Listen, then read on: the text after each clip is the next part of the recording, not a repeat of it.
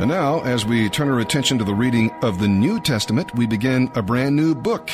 As we narrate the Bible and go through the entire scriptures in a year, it's the book of Galatians. There are some mega themes involved here in the book of Galatians. For instance, the law. A group of Jewish teachers insisted that non-Jewish believers must obey Jewish law and traditional rules. Now, they believed a person was saved by following the law of Moses, with emphasis on circumcision, the sign of covenant. In addition to faith in Christ, Paul opposed them by showing that the law cannot save anyone. And this is important because we cannot be saved by keeping the Old Testament law, even the Ten Commandments. The law served as a guide to point out our need to be forgiven. Christ fulfilled the obligations of the law for us. We must turn to Him to be saved. He alone can make us right with God. Another mega theme here in the book of Galatians is faith. We're saved from God's judgment and penalty for sin by God's gracious gift to us.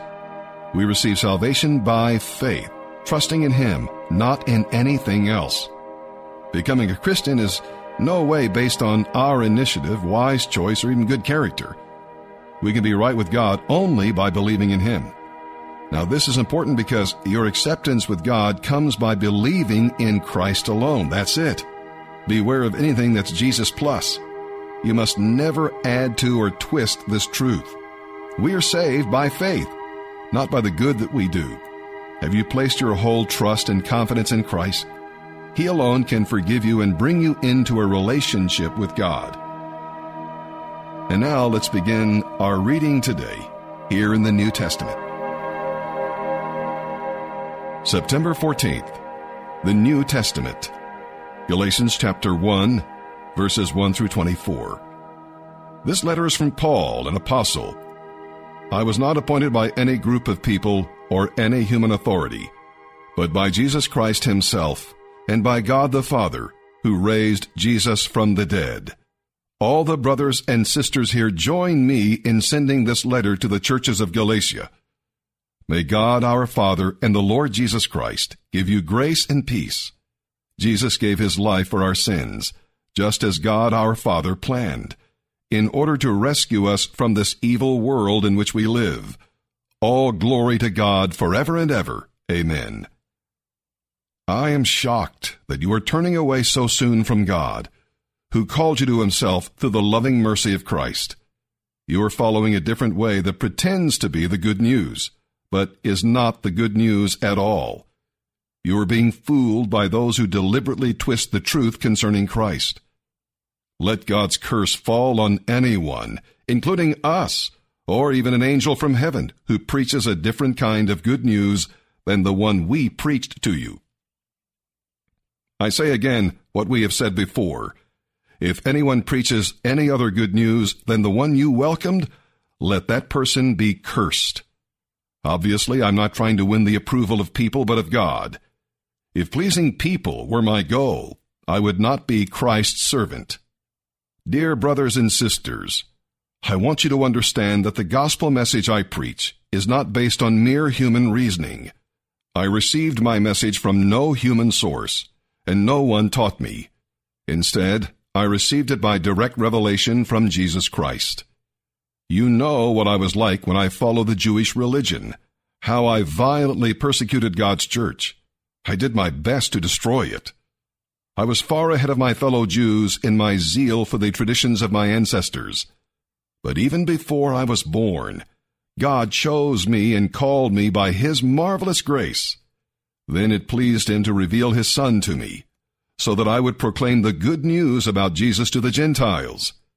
When this happened, I did not rush out to consult with any human being, nor did I go up to Jerusalem to consult with those who were apostles before I was.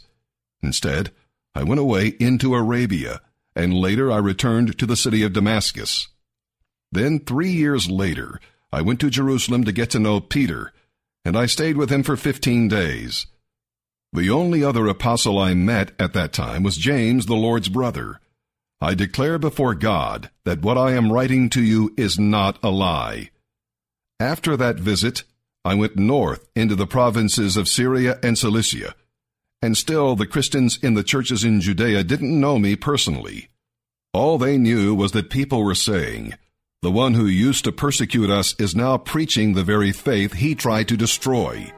And they praised God because of me.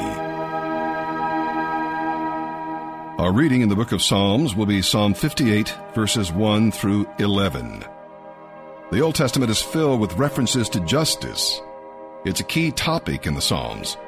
Unfortunately, many judges and rulers in ancient times took justice into their own hands. They had complete authority with no accountability and the power to make their own laws. When earth's judges are corrupt, there is little hope of justice in this life. But God loves justice, and those who obey Him will experience perfect justice in eternity. Now, shifting from prayer to prediction, we'll read here today that David fervently calls for justice that veers into grisly judgment. Broken fangs and smashed jaws, these are a few of the terms we'll read about here, give way to the godly wading in the blood of the wicked. Well, the words convey ugly pictures of the gruesome results of sin. Even uglier pictures of the darkness are often revealed by their own demands for justice and more. This is certainly not the only time David's forceful sense of justice turned back on him. Ironically, David himself would eventually occupy the throne and be subject to the very imprecation he called down on others. Now, we can be grateful that God hears our prayers, but we can also be grateful that God doesn't have to abide by our requests. Of all people, our national leaders should be just and fair. When they are unjust and unfair, people suffer as politicians wrest power from the people, national morality deteriorates, and God is ignored. When right triumphs at last, the godly will rejoice. Be assured that there will be a day of accountability and that God judges fairly. But be careful never to side with injustice, lest you find yourself standing before an angry judge. Psalm 58, verses 1 through 11. For the choir director, a psalm of David, to be sung to the tune, "Do Not Destroy." Justice. Do you rulers know the meaning of the word? Do you judge the people fairly? No.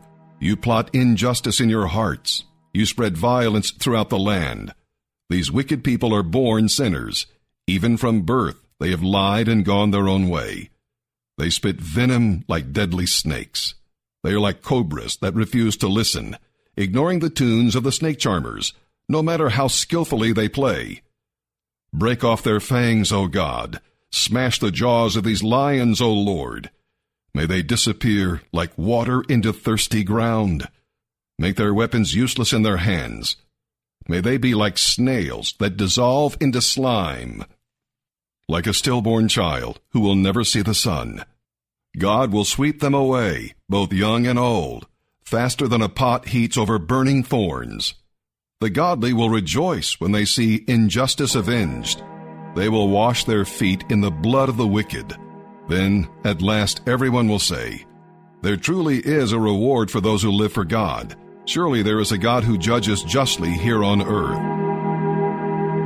Proverbs 23, verse 12. Commit yourself to instruction.